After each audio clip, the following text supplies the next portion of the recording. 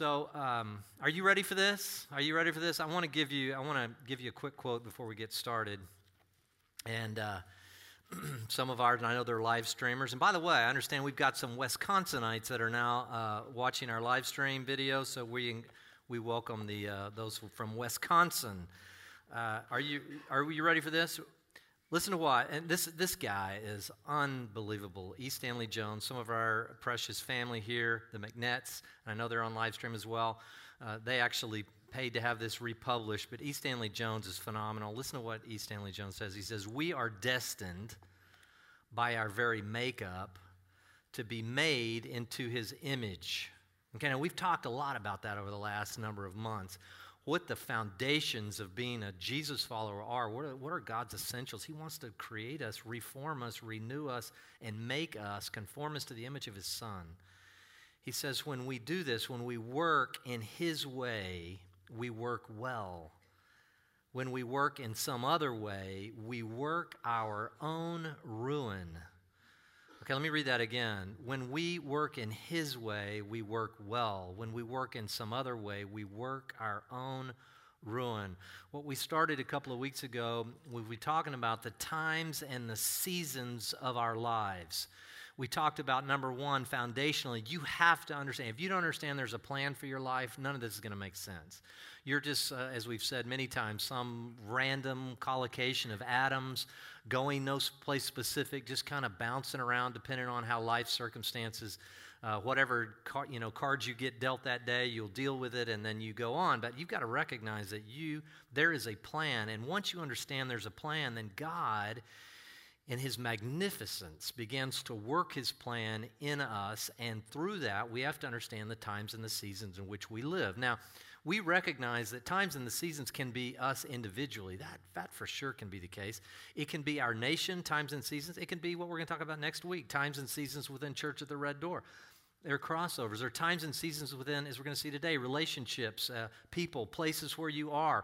There are times and seasons, and if you are discerning of those times and seasons, you will be effectively working alongside God. If not, and you are oblivious to what God is doing in your life and how He is working your plan out in your life, the plan, then it's always going to be challenging. And the question is whether or not you're saved or not is really not as much the issue as we're referring to now. It's really how will you be stewarding your life? Will you be working together with God or working against God's purposes? So timing is everything. Timing is everything. So we got about maybe a third the way through Ecclesiastes 3, and this is kind of that poetic, beautiful, there's a time and a season for everything under the sun. Everything has an appointed time. And then it begins to break it down, and we looked at that last week. I want to pick this up. After the story I told you last week, which was only fun for you, not for me, the BMW story, that was a little humiliating, and now I have the privilege, and I'm very thankful for you caring about me. I get to hear when each one of you have a bad round, you come and tell me to make, misery loves company, I guess. So, but anyway, that story last week we finished, but this week we're moving on. A time to weep and a time to laugh. Let me say that again. A time to weep and a time to laugh. Let me ask you a question. Was there weeping in Jesus' life? Now, we know the shortest verse in the entire Bible is Jesus wept, and He did that when Lazarus passed. Why He did that was not so much because He was concerned for Lazarus. I think He was just caught up in the human emotion and some of the fact that they didn't recognize that He was, in fact, as He would tell Martha later, the resurrection and the life. You guys still aren't getting it, He says, and he wept. But I think He was caught up in the emotions of the moment, even recognizing that He was going to be raising Lazarus in just a few short hours. Now, that's powerful. So we know Jesus wept. If you will, go to Deuteronomy chapter 8, and I think this is incredibly insightful. If you can get this, if you get nothing else this morning, get this. Deuteronomy 8, verse 2 and 3. Catch this. This is important. Now, some of you will recognize, we've talked a lot about this in here through the years, Even if you go back to the Red Door Community Bible Study or some of the Links Fellowships and through the years, we all recognize that there's a template for us. We were in Egypt. If you're a follower of Jesus, you have now come out of Egypt, gone through the Red Sea, i.e. your baptism. You are then led into the wilderness to learn the presence of God, learn how He operates, and to kill some of you off. Meaning not you like you're going to die, but kill the old self off. That's really the purpose of the wilderness. And then eventually the plan of God in your life is that you'll cross the Jordan and begin to take the spiritual territory that God has predestined for you to be involved with. So we all become missional. Let your light shine. We all play a role. Now, Deuteronomy 8:2-3, listen to this. God speaking here, you shall remember all the way which the Lord your God has led you in the wilderness, Moses speaking, these 40 years, that He might humble you, testing you to know what was in your heart, whether you would keep His commandments or not. Now, catch this. He humbled you and let you be hungry. God lets you be hungry. And fed you with manna which you did not know, nor did your fathers know, that He might make you understand that man does not live by bread alone, but man lives by everything that proceeds out of the mouth of God. Now, let me ask you a question. Do you recognize there are seasons in your life where God allows you, lets you be hungry? It's part of His plan.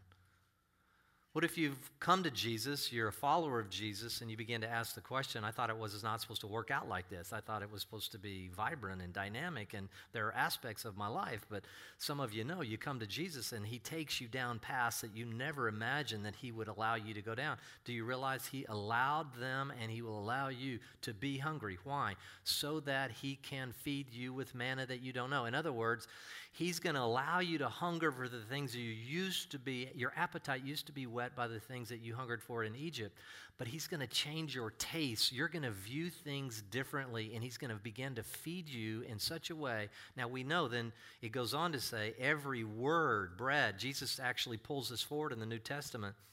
Jesus lived upon the word that God spoke. Some of them ask Him, when He say, Jesus, are you hungry? Do you have food? Do you need some food? His disciples ask, and He says, I have food that you don't even know about.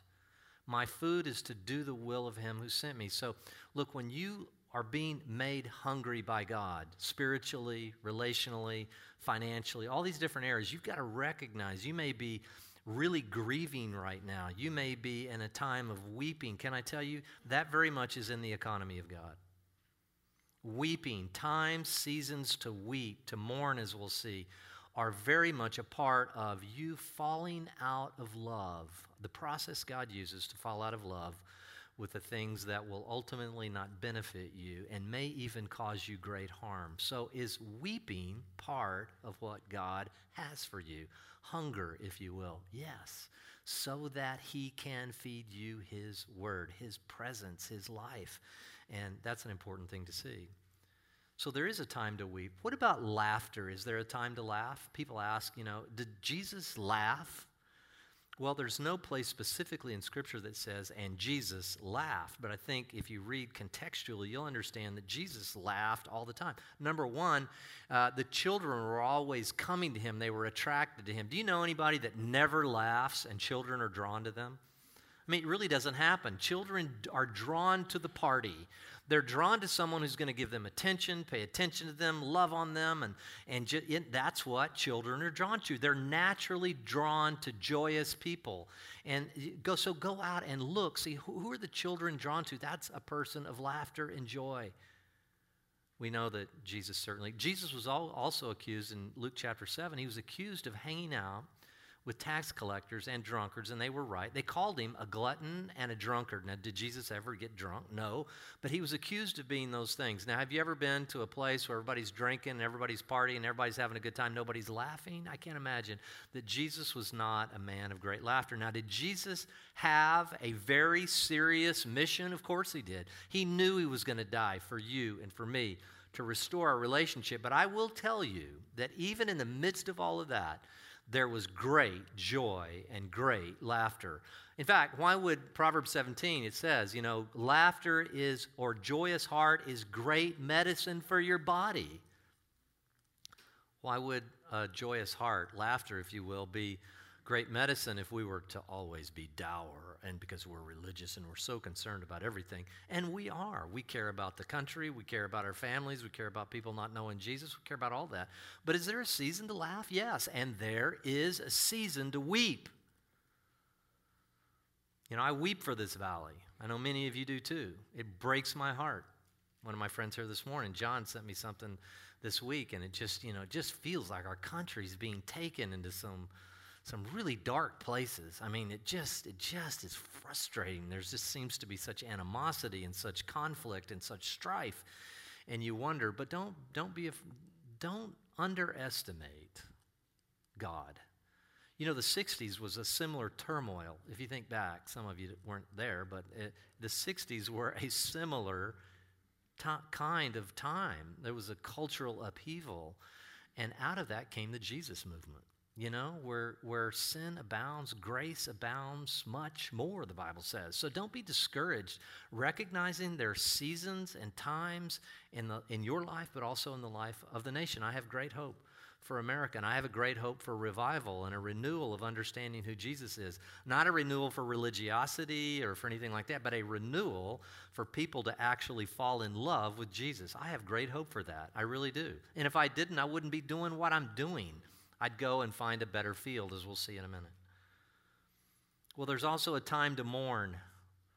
Jesus often mourned. Matthew 23, in fact, if you've ever been with me to Israel, you'll remember when we are up on the Mount of Olives and we're actually taking that little journey down that Jesus did with the fulfillment of a Zechariah prophecy on the back of a donkey, going in for this great time when they would recognize him as the king and say, blessed is he, quoting Psalm 118, blessed is he who comes in the name of the Lord. I mean, it was a magnificent time. But on his way, he also looked over Jerusalem and wept over Jerusalem, mourning, if you will. Matthew 23:37, listen to Jesus' words, O Jerusalem, Jerusalem, who kills the prophets and stones those who are sent to her.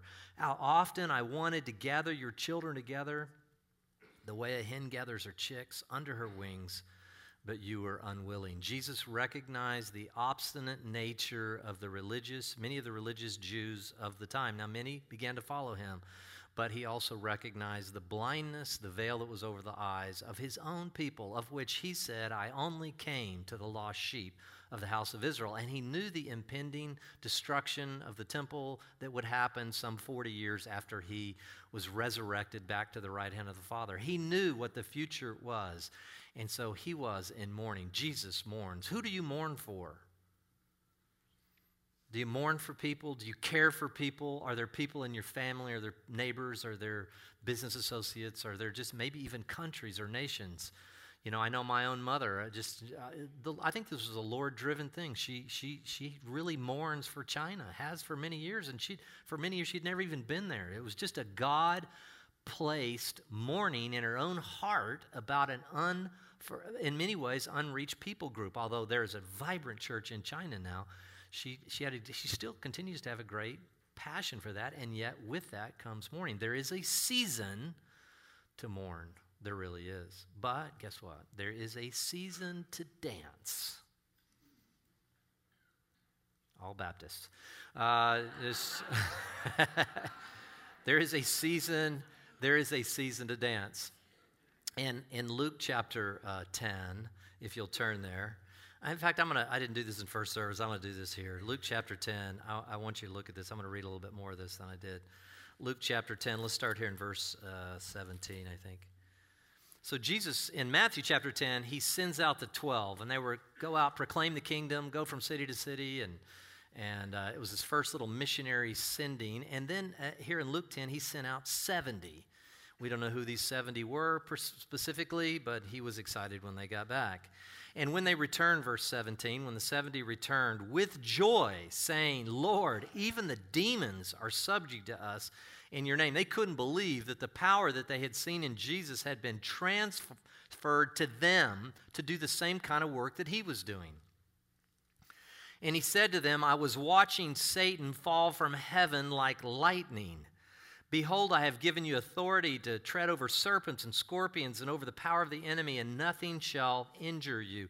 Nevertheless, do not rejoice in this, that the spirits are subject to you, but rejoice that your names are recorded in heaven. And then verse 21, and at that time he greatly rejoiced in the Holy Spirit and began to say, just about the time they were feeling really good about themselves, Father, I praise you, Lord of heaven and earth, that you did hide these from the wise and the intelligent and reveal them to babes. Yes, Father, for thus it was well-pleasing in your sight. Just about the time they were beginning to get on their high horse, like, hey, look what we've accomplished. Lord, I'm so thankful that you haven't shown this to the wise and the intelligent, but these motley crew of 70 here. And he rejoiced greatly. Some scholars and some Greek scholars say that may actually allude to the fact that he danced. He rejoiced. He danced vociferously, just aggressively. He was passionate about dancing in the Holy Spirit when they returned.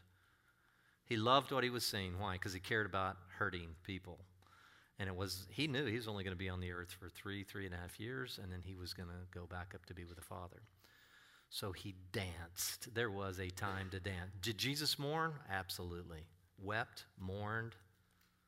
But did he dance and did he laugh? I can assure you that he did and does, regardless of how some of these movies portray Jesus as being, this dour kind of, always is having to give these nice little aphorisms. That's how most people think of Jesus. I think he was dynamic and lively, and he would have walked into any room. I think if Jesus in the flesh, and of course, Jesus, you're always invited here. Please come. I will immediately fall off the stage if you come. But if Jesus were to walk in here and be in a physical body, I'm telling you, it would be invigorating and exciting, and there'd be laughter, and there'd be joy, and there'd be terror all mixed up in one. It would be passionate. That's Jesus. Don't get a picture of who he is. Jesus is one definitely who laughed. Now, next, there is a time to throw stones. Now, I've got to tell you in this next passage, there's a time to throw stones and there's a time to gather stones. And I think a lot of people would go, well, what does that even mean? I mean, okay, let's see. David and Goliath, he threw stones, and maybe we can throw stones at our Goliaths in life. Maybe. And I'm going to give you an interpretation, my interpretation, which I won't be dogmatic about, but I'm going to give you some of what I think this could allude to. Now, this whole thing is called hermeneutics. It's understanding how to interpret the Bible, and nobody agrees on hermeneutics. It's the study of trying to get this meaning out of this. And one of the key principles is that you use the Bible to interpret the Bible. So when we're talking about stones, where else in the Bible does it talk about stones and stones being thrown and stones being gathered? And that would be your best way in which to interpret something like this, which is just, throw stones and gather stones. What does that possibly mean in terms of the seasons of our life where we could apply it? So I'm going to give you an interpretive view, and you can take it or leave it. Now, in 2 Kings chapter 3, there was a story here about Elisha. Elisha has just recently succeeded Elijah. Elisha worked in the double strength of the Lord. He had a double anointing even above Elijah. I've taught on this at various points. I think he's in some ways representative of New Covenant. But anyway, Elisha is called by Jehoshaphat, who has gotten into this bad alliance between Edom and then the king of the north. At this time, it's Jehoram. And they want to go around the Dead Sea and come up what's modern-day Jordan, east of the Jordan, and then attack Moab. And they got out there and they were going to die. They were running out of food. They were running out of water. And Elisha has to come in, and he begins to prophesy that they're going to have a great victory if they'll listen to what he says.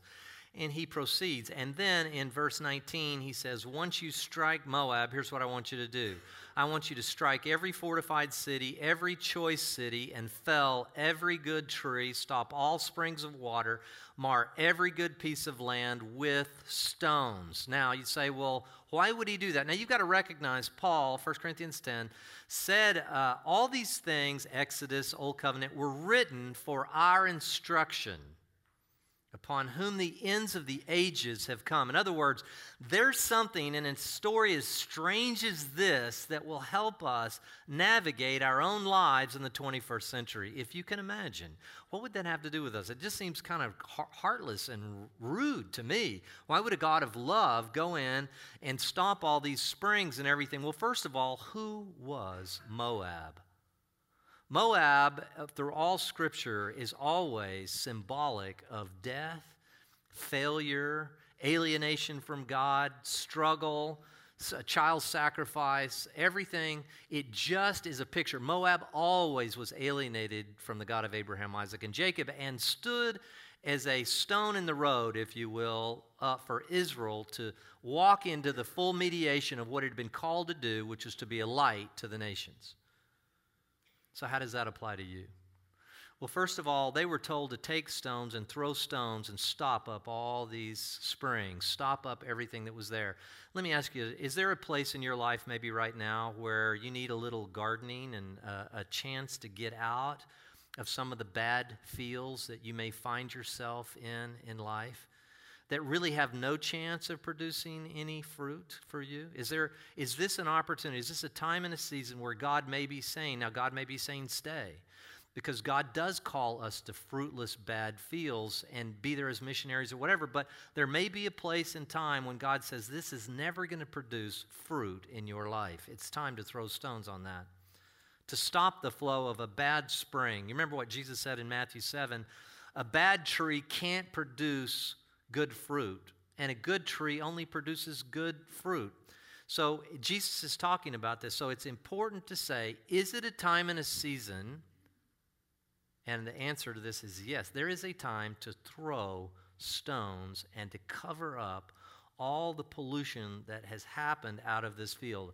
I've been here, it just is not fruitful, and I'm going to fritter away the rest of my life in a field that produces nothing. Now, if God calls you to stay there, then stay there by all means, because remember, all of these things are only applied to our lives through the power of the Holy Spirit. Do you understand that? I can't just say this is it, but the Lord will speak to you through these seasons if you have ears to hear. Well, what about a time to gather stones? I want you to go to Isaiah chapter 5. Isaiah chapter 5. Listen to what? Now, Jesus actually uses the vineyard parables often.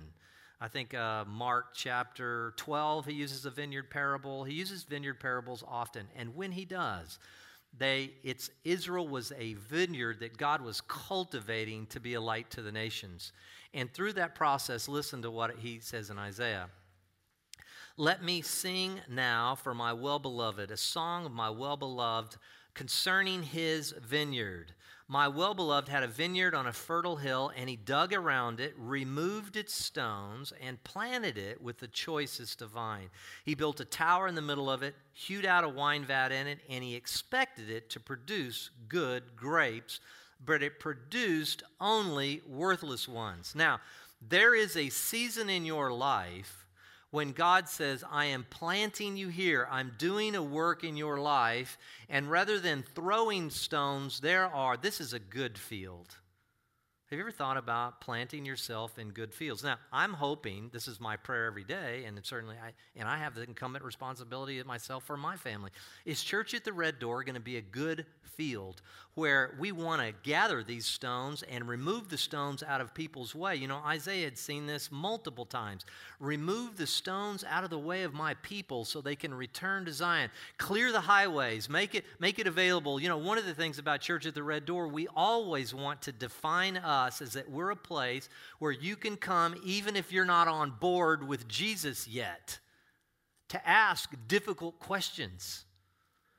I don't know about all this. This doesn't make any sense to me. What about? And whatever the topics of the day. And hasn't science disproven the Bible? And many of you have some real deep intellectual struggles to even thinking and taking the next step with Jesus. Are we going to gather the stones out of this and continue to gather stones out of people's way so that they can move and eventually move into the presence of God? Is God an anti-intellectual? Absolutely not. Isaiah 1:18, come, let us reason together. If God is in fact the creator, he has no problem with reasoning with his creation. But his ways are radically different than ours, and there has to be a certain level of humility. Otherwise, we'll always stand at a distance and say, well, I won't take a next step because there's a stone and there's a stone. I don't have to remove the stone all the way. Just move the stone out of the way just enough to where people can get by it and take a next step and think. Contemplate, could Jesus have been resurrected from the dead? Might Jesus actually be the Messiah? And if he is, does that have any import for me? Of course it does. Changes everything. If he wasn't raised, we're wasting our time here. Is a waste of time if Jesus was not raised from the dead. Paul couldn't have been more clear. So there is a time to gather stones. Do you get that? Is this a good field for you to park your life for a while? Is this a place where you can learn about the Word, learn about Jesus in an environment that's safe and loving and accepting, even if you're a million miles away?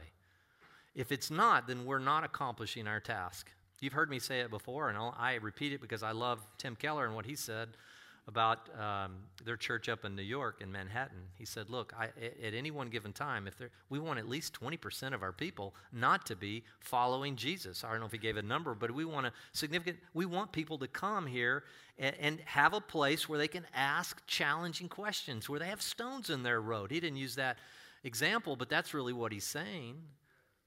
If you don't understand that Jesus cares about your mind, how are you going to love God with your mind? And you say, well, there's all these intellectual questions. Just have faith. No, we don't say just have faith. Answer your question. Can every question be answered? No, there's some questions I have. I live in some tension. I don't suggest that every question could be, but there are probably a lot more questions that can be answered than you would ever imagine could be answered. And in a way that might shock you.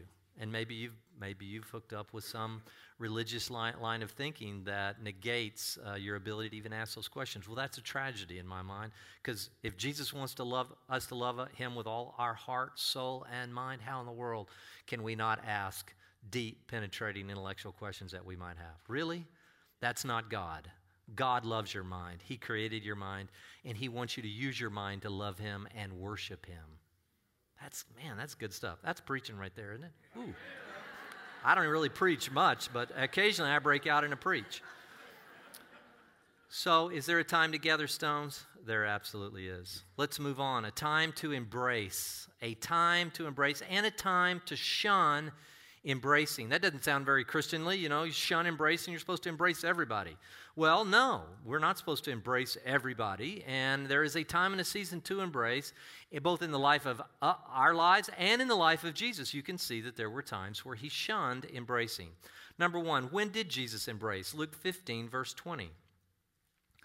So he got up and talking about the prodigal. Okay, so Jesus is telling this amazing story, symbolizing how his father behaves towards those who would come back to him. The prodigal had said, look, just give me my inheritance. I'm out of here. Dad, I don't love you. I don't need you. I'm going to go spend. He spent it all. He squandered it. He was living with the pigs. Finally, he goes, man, it's better off with my pop's servants than it is for me out here. I'll go back. I'll humble myself. And what did the Father do? You need to know the very essence of the kingdom is that you're never beyond the firm embrace of your loving Father, ever. Some people say, wait a minute, what about the unpardonable sin, blasphemy of the Holy Spirit? Well, let me tell you something. The Holy Spirit, if he's acting on your heart, because he's the one that sends that conviction into your heart, if he's the one acting on it and you no longer respond to the conviction, then yeah, maybe you are beyond the help because the Holy Spirit's your last gasp because you're just, hey, I can do this on my own. I don't need God. I don't need that. And if the Holy Spirit has no more impact. But if you're a prodigal and you know that you've sinned and you know that you're a million miles away from God, and you may even be sitting here this morning and you know that you're way outside of the plans that God has for your life, can I just tell you, this is a beautiful story. The father got up. He got up and came to his father. But while he was still a long way off, his father finished watching, CNBC and saw him and felt compassion. No, he saw him from a long way off and ran after him, felt amazing compassion and ran and embraced him and kissed him. Let me tell you something. The season for embracing from God's perspective is always in terms of lost people. In terms of lost people. It never stops. He's there for you. He's ready for you. You may be here this morning or on live stream. Maybe some of our Wisconsin folks said, look, you don't know my life. You have no idea where I've been or what I've done. God does. I don't, and I don't have to, but he does. And his arms are open wide. Behold, I stand at the door and knock. Jesus is always knocking, and his arms are always open wide. Now, is there a time to shun embracing? Is there? Sometimes the Lord calls us to exit relationships. For a season, forever, I don't know. You say, well, that never happened. No, that does happen. There are times and places, especially for you who are new in your journey. Look, there's a time to shun embracing with your old tribe, with your old pack, with your old soul sisters, with your old whatever. There's a time to say, look, it's time to move on. God's called me into a family now. God's called me into this. And if I run with them, I'll be impacted by them. I tell all my girls, I've got 3, every time they go out somewhere, ZZ to college or Tatum, she's over in Hawaii right now. There was a missile. Did you see about that yesterday? Tatum, she's so nonplussed. She's like, oh, I just thought it couldn't be. You know, people are running for cover and freaking out and all that. Did you see this thing? There was a false missile alarm on Hawaii, and they thought they were incoming. They clicked the wrong thing on the deal there, and they sent out to everybody's phones all over Hawaii that the missiles, and this is not a test. This is actually happening. And, of course, Tatum is just like, oh, see, what are we doing for lunch here? You know, I mean, she's just nothing. She's nonplussed. But I tell all my girls, wherever you go, you are ready to go there if you can be an influencer and not the influenced. And if you're not ready to be the influencer and to be influenced, then you're not ready for that next season in your life. And so there is a time to shun embracing. There's a time for that. Listen to this here. Proverbs chapter 4, verse 14 and 15. Do not enter the path of the wicked or proceed in the way of evil men. Avoid it. Don't pass by it. Turn away from it and pass on. Now, obviously, we're called to be salt and light and to go back in. And Jesus, yes, was there with the tax collectors, the sinners, the harlots, and everybody else.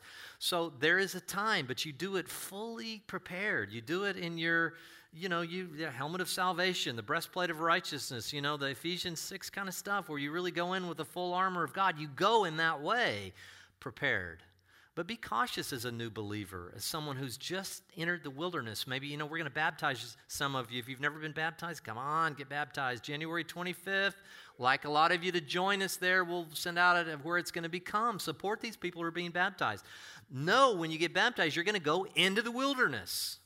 It's going to be weeping, and it's challenging. The wilderness is challenging. A lot of people don't make it through the wilderness. They end up wanting to go back to Egypt. But the wilderness is a great place. Being hungry is good. There's a season to be hungry. And there's a season that God's going to feed you. Turn away from those crowds. If you're a new believer, just turn away. Find some family. You may be the person that's called to go back into those environments 2-3 years down the road. But there's a time to shun embracing. And then Luke 9, 59 and 60, Jesus said to another, follow me. And he said, permit me first to go and bury my father. And he said, well, allow the dead to bury their own dead. As for you, go and proclaim everywhere the kingdom of God. Now, this makes Jesus out to seem like an absolute just tyrant. I mean, can you imagine? Guys just say, look, I want to follow you, but I've got some family responsibilities. My dad died.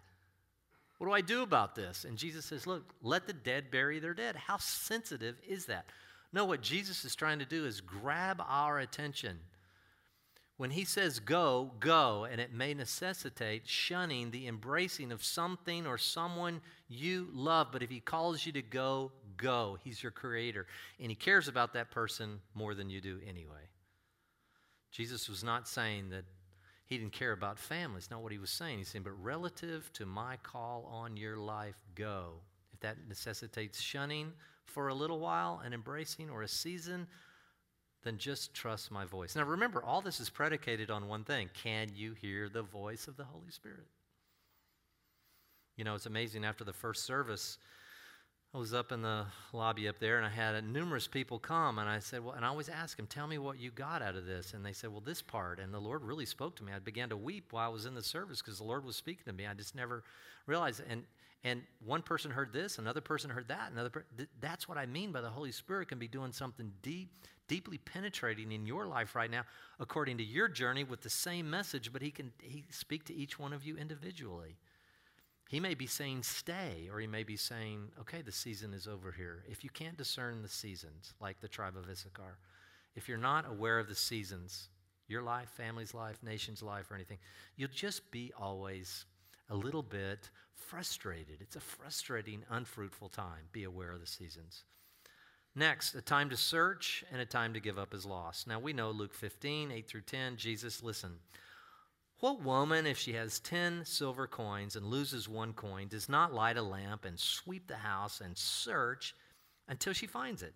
When she's found it, she calls together her friends and neighbors and rejoice for me, for I found the coin which I had lost. In the same way, I tell you, there is joy in the presence of the angels over one sinner who repents. Look, it's always a time to search for lost people. Let me say that again. It's always a time to search for lost people. God puts that as his highest priority. Once you're saved, to go back out and have an impact, missionally, communally, and then individually. God cares about lost people. It's always time to search.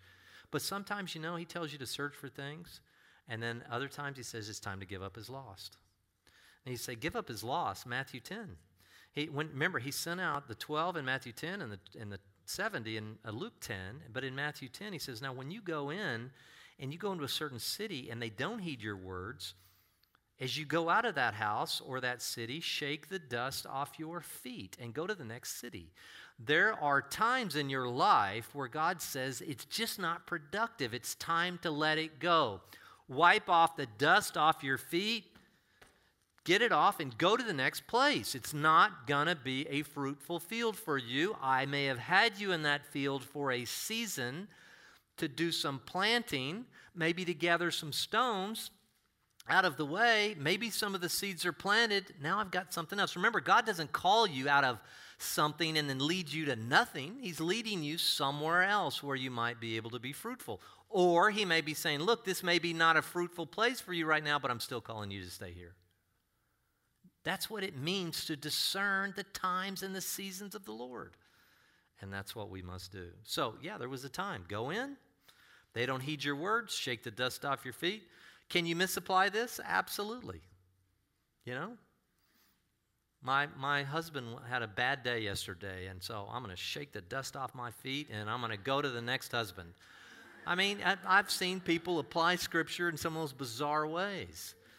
The Holy Spirit will not lead you to do that. Except for, no. The Holy Spirit will not lead you to do that. The Holy Spirit will not lead you to do that. But he will speak to you. He will speak to you in the quiet of your own heart. Look, there's a time to keep and there's a time to throw away. Again, like I said, these are not comprehensive. These are just kind of some of the first shots at things that ran through my mind this last couple of weeks as I was looking and trying to unpack. We could literally take one of these and we could spend, Mike this morning, our youth pastor said, he said, look, you could take 10, 20 weeks. And I said, I know, but I'd lose people through the process. So we work through these, but these just give you a taste of, and the Lord, I think the Holy Spirit could even come into your life even now and say, this is a time to uproot something, or this is a time, and he may start using this language to communicate to you even in a dream or a vision or as you pray or as you're speaking with somebody, even this week or this next month. But 2018, we want to be keened in. Now, one of the things in terms of keep and throw away, the first thing that came into my mind was Matthew 13. These are parables about the kingdom that Jesus told. This gives us an ultimate sense of keeping and throwing away. The kingdom of heaven is like a dragnet cast into the sea, gathering fish of every kind. When it was filled, they drew it up on the beach and they sat down and gathered the good fish into containers, but the bad they threw away. So it will be at the end of the age. The angels will come forth, take out the wicked from among the righteous, will cast them into the furnace of fire. There shall be weeping and gnashing of teeth. Have you understood all these things? Jesus is trying to grab our attention. Don't you recognize there is coming a day of reckoning where things will be gathered, things will be kept, and things will be thrown away? Now you say, well, you're talking about a holy, infinite God throwing away people that are created in his image that just because they didn't believe in the religion that you believe in. I mean, I get that all the time. And many of you have heard me teach on this, but I will say very clearly that God throws no one into hell. We go there on our own volition. We have run from the presence of God. We have run from his rule and reign in our lives, which is all the kingdom of heaven is, for maybe many, many years. And as you run from God, you finally ultimately get what you want. You can exit the presence of God for all of eternity. Now, that's essentially what is happening. Is there weeping and gnashing of teeth? Yes, but it's not, oh, I kind of, but I tried, and No, I think it's, you get, finally, the Lord gives you what you've always wanted, complete autonomy. You want autonomy from God? You can have it for all of eternity. But we're going to have it together, and then the Lord and His discernment, and because He is the judge, will keep some for His rule and reign, and finally allow the rest to go their own way. There is a time, there is a season, and there is coming a season, and it's what drives me every day I get up. There is coming a season, and my life will be over like that.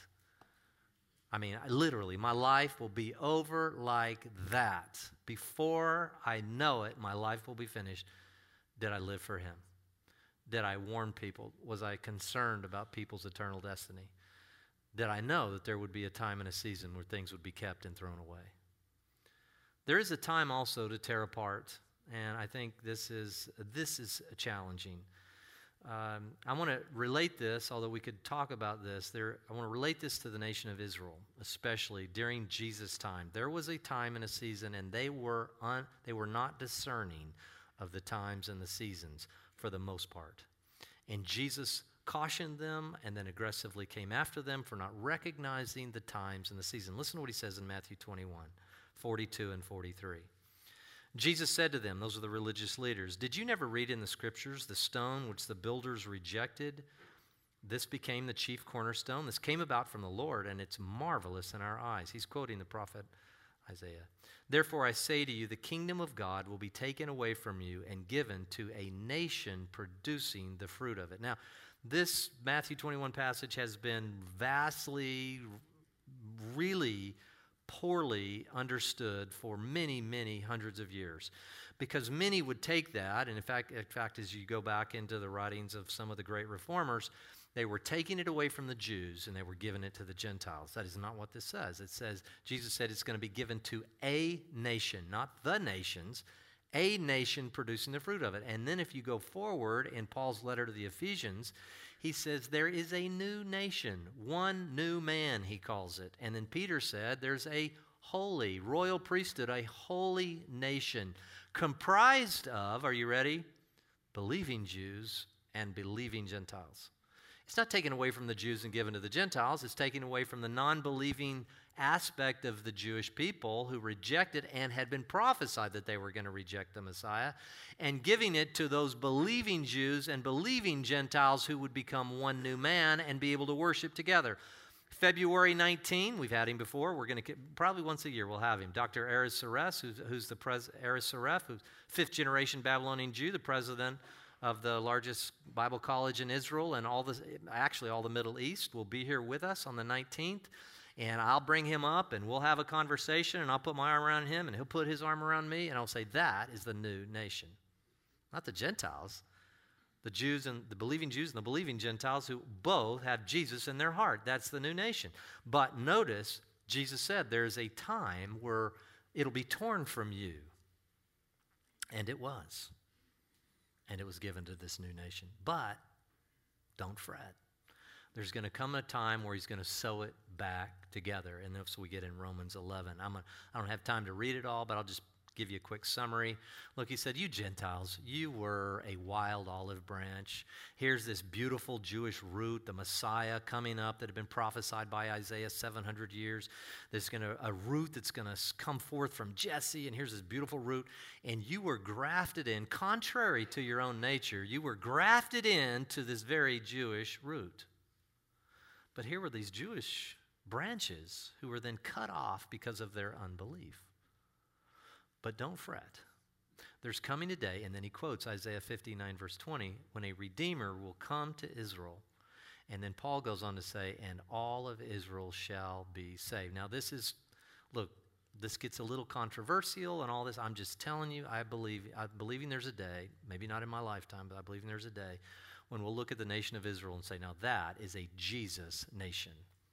There are over 100 congregations of believing, close to over 120 now, congregations in Israel who are Jewish and oftentimes Arabs in their own population who are now worshiping Jesus in fulfillment in the early days of this sowing together. I believe it is now a season in the life of the nation of Israel and in the world to sow together and take those branches that had been cut off and have them again grafted in along with the wild olive branches, which were the non-Jewish people. So, look, there's a season for Israel, a time to tear apart and a time to sow together. It's the same in your life. He'll tear you apart from something, but he'll sew you together again. New wineskins, there's all kinds of metaphors that can be used, but God is constantly on the move. Well, we worship this way, or we meet this long, or and it's challenging when you do something new. I got to tell you, probably none of you have ever experienced a thing like Church of the Red Door. I don't know, we come in, listen to videos, it's kind of different, we meet, we don't have our own building, and, it's kind of different, but it's okay. God can use new wineskins all the time, and there's a season for new wineskins. And maybe that's what God's doing. I believe he is, or I wouldn't be here. There's a time to be silent, and there is a time to speak, both in the life of Jesus and in your life. Jesus in Matthew chapter 8 stretched out his hand. There was some that were cleansed from leprosy. He goes, "See that you go and tell no one." And then right around the corner here, Isaiah, prophesying about Jesus, said that he would be the lamb that would be silent before his shearers, prophesying of Jesus and his own crucifixion. Jesus was pretty quiet before his accusers. They kept hurling insults at him, telling him this and that, and he was silent, just as Isaiah had prophesied. Jesus, on the other hand, would go into places and would go into the synagogue daily, as you see in Luke chapter 4, teaching and in their synagogues daily, having conversation. He went and overturned the money changers, all their tables and everything. He was proclaiming loudly the kingdom. He was denouncing people. And then there was a season to be silent. Have you ever had a situation where you're in a conversation with somebody and then you just turn and you go, wait a minute. For some reason, I feel like I'm supposed to just zip it. And you say nothing. Other times you feel like you want to be silent, but you know the Lord is prodding you to say something. Say something. We have to recognize the times and the seasons, the moments, if you will, of silence versus speaking, and it's all dictated by the Holy Spirit. There is definitely a time to speak. Matthew chapter 10, verse 32. Everyone, therefore, who shall confess me before men, I will confess him before my Father who is in heaven. But whoever will deny me before men, I will deny him before my Father who is in heaven. There is always an appropriate season to say, I am a Jesus person. Unapologetically. I'm telling you that right now. I'll just say it. I am a Jesus person. I don't know if you've recognized that by now.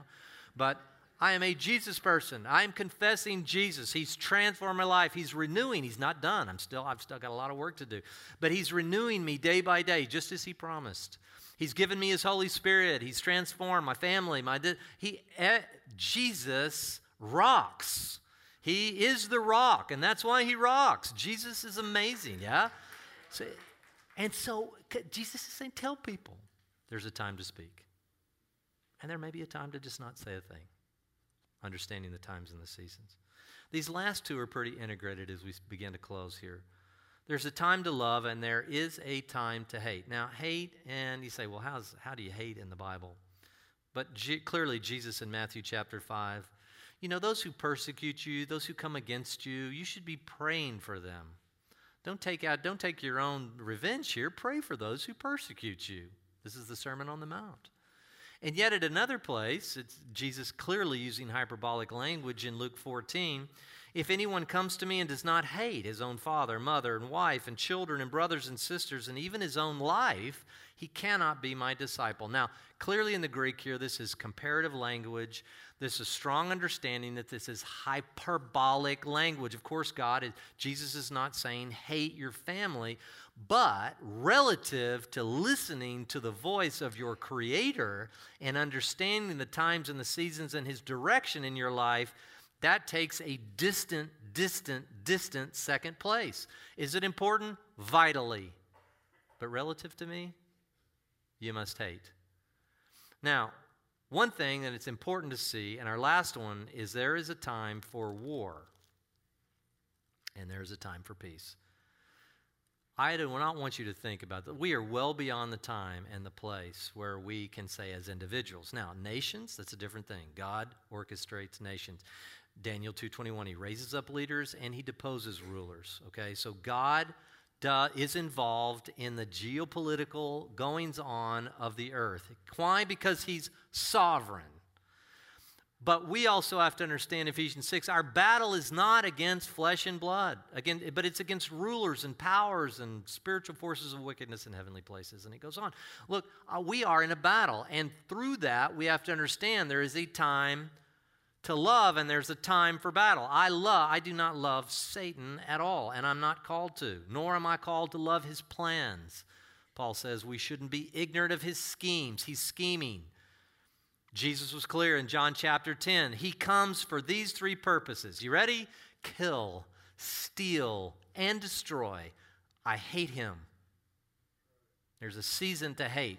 Well, how do you, and if you merge hate with war and battle, then I am called as a follower of Jesus to engage in a battle with Satan and his plans for my family, for you as a church body, for this valley. He'd love to wipe it out and destroy it and make Christianity just all seem like some way right, fundamental, bizarre kind of something or other. I don't know what. Stereotypically it is, but it's life-giving, and he doesn't want people to see that. You think Satan's happy with any Bible-teaching church in the valley? No. Do you think he wants to get rid of church at the Red Door? Yes. Do you think he'd like to see it stumble and fall and have me get wiped out and then have people fail and have some kind of, all that? Do you think, yeah, he's scheming to kill this body and destroy it, and I hate that. And we should actively battle against it. How much time did you spend in prayer this week praying for church at the Red Door, or for your friends or your family? I mean, do you realize you're in a battle? There is a time for war, and yes, there's a time for peace. But remember what kind of peace it is. It's not a peace that says, oh, yeah, everything's fine and don't uncover anything. Jesus says, my peace I leave with you. What kind of peace did Jesus have? A peace that understood the seasons. See, Jesus' kind of peace, what kind of was it? He walked perfectly in complicity with his Father's command. He says, I only do what I see the Father doing. And because of that, I have a kind of peace that you will never really understand unless you come with me. Follow me, and I'm going to give you my kind of peace. The kind of biblical peace that we get through following Jesus is incomparable. You want peace? Was Jesus' life perfect? I mean, think about what he went through. Think about how misunderstood he was. And yet, I'm going to give you this kind of peace. Why did he have peace? He was in perfect synchronicity with the King of the universe, his Father. And of course, he himself was God's Son. I mean, Trinity, and we understand all that. Look, that's the kind of peace Jesus wants to give you. So, are you committed to this for 2018? Lord, I want to know your plans. What season am I in? Here's what, we get nothing out of this. If you just left this series, it's not a series. If you left this little thing and you began to ask yourself the question, Lord, this is how you pray. You ready? You can pray like this week. Maybe even on the way home. Lord, what season am I in? What time is it in my life? That thing I'm thinking about right now, are you calling me to uproot there or to stay there? Are you telling me to throw stones on that and not go back to that field? Or are you talking me to work this field and remove the stones and so that springs of water can come up and fruitfulness and the seed that's been planted can bear fruit? Lord, what kind of season? Lord, are you calling me into battle? Am I in the season of preparation? Lord, am I to be silent right now with this relationship, or am I to go ahead and share with this person? I've wanted to share, but I've always felt like it was a season of silence, or maybe I never thought of it in that way. And now in my own spirit, you're saying you need to have the conversation with this person and confess me before them. Now is the time. Timing is everything. Timing's everything. And we're going to see this more. So next week, what are we going to be doing? We're going to be talking about the times and the seasons as it relates to our best effort to understand. And I will tell you right now, we don't understand exactly where we are with Church at the Red Door. I'd love to tell you that everything's been worked out and we have everything figured out and we know where we're, I don't know if we're going to be here for 6 months, UCR. We know we're on a kind of a month, almost not a month to month, but we don't have a whole lot of vision as to how long we're going to meet here. And we don't have, there's a lot that we don't have. I don't know. But we'll pray and we'll tell you what we do know. And I'll tell you this, and I would ask that you pray this. Would you be in prayer right now for Church at the Red Door? Lord, that He would give the leadership, the wisdom, and the discernment, not to get ahead, but not to fall behind in the times and the seasons that He has for this church? Are you interested in that? Do you care about this as a missional community? Do you think the Church of the Red Door is going to have an impact in the Coachella Valley and eventually impact the world by engaging the valley spiritually, socially, and culturally? Is that a possibility? Or maybe you're live streaming today and you're in wherever. We see Austria and we see, England and wherever, all the different places that we see. And, what is it going to look like? This is what we pray. Now we're talking. Now we got something to pray about. Lord, what time is it? And He will show you. Maybe this very sermon this morning was exactly what you needed in this time and in this season. And can I just tell you, as we close with this last worship video, if you have been in a very difficult season of your life, it's going to be okay. This season too shall pass. But are you going to embrace this season, even if it's a season of hunger, and recognize that God sees everything?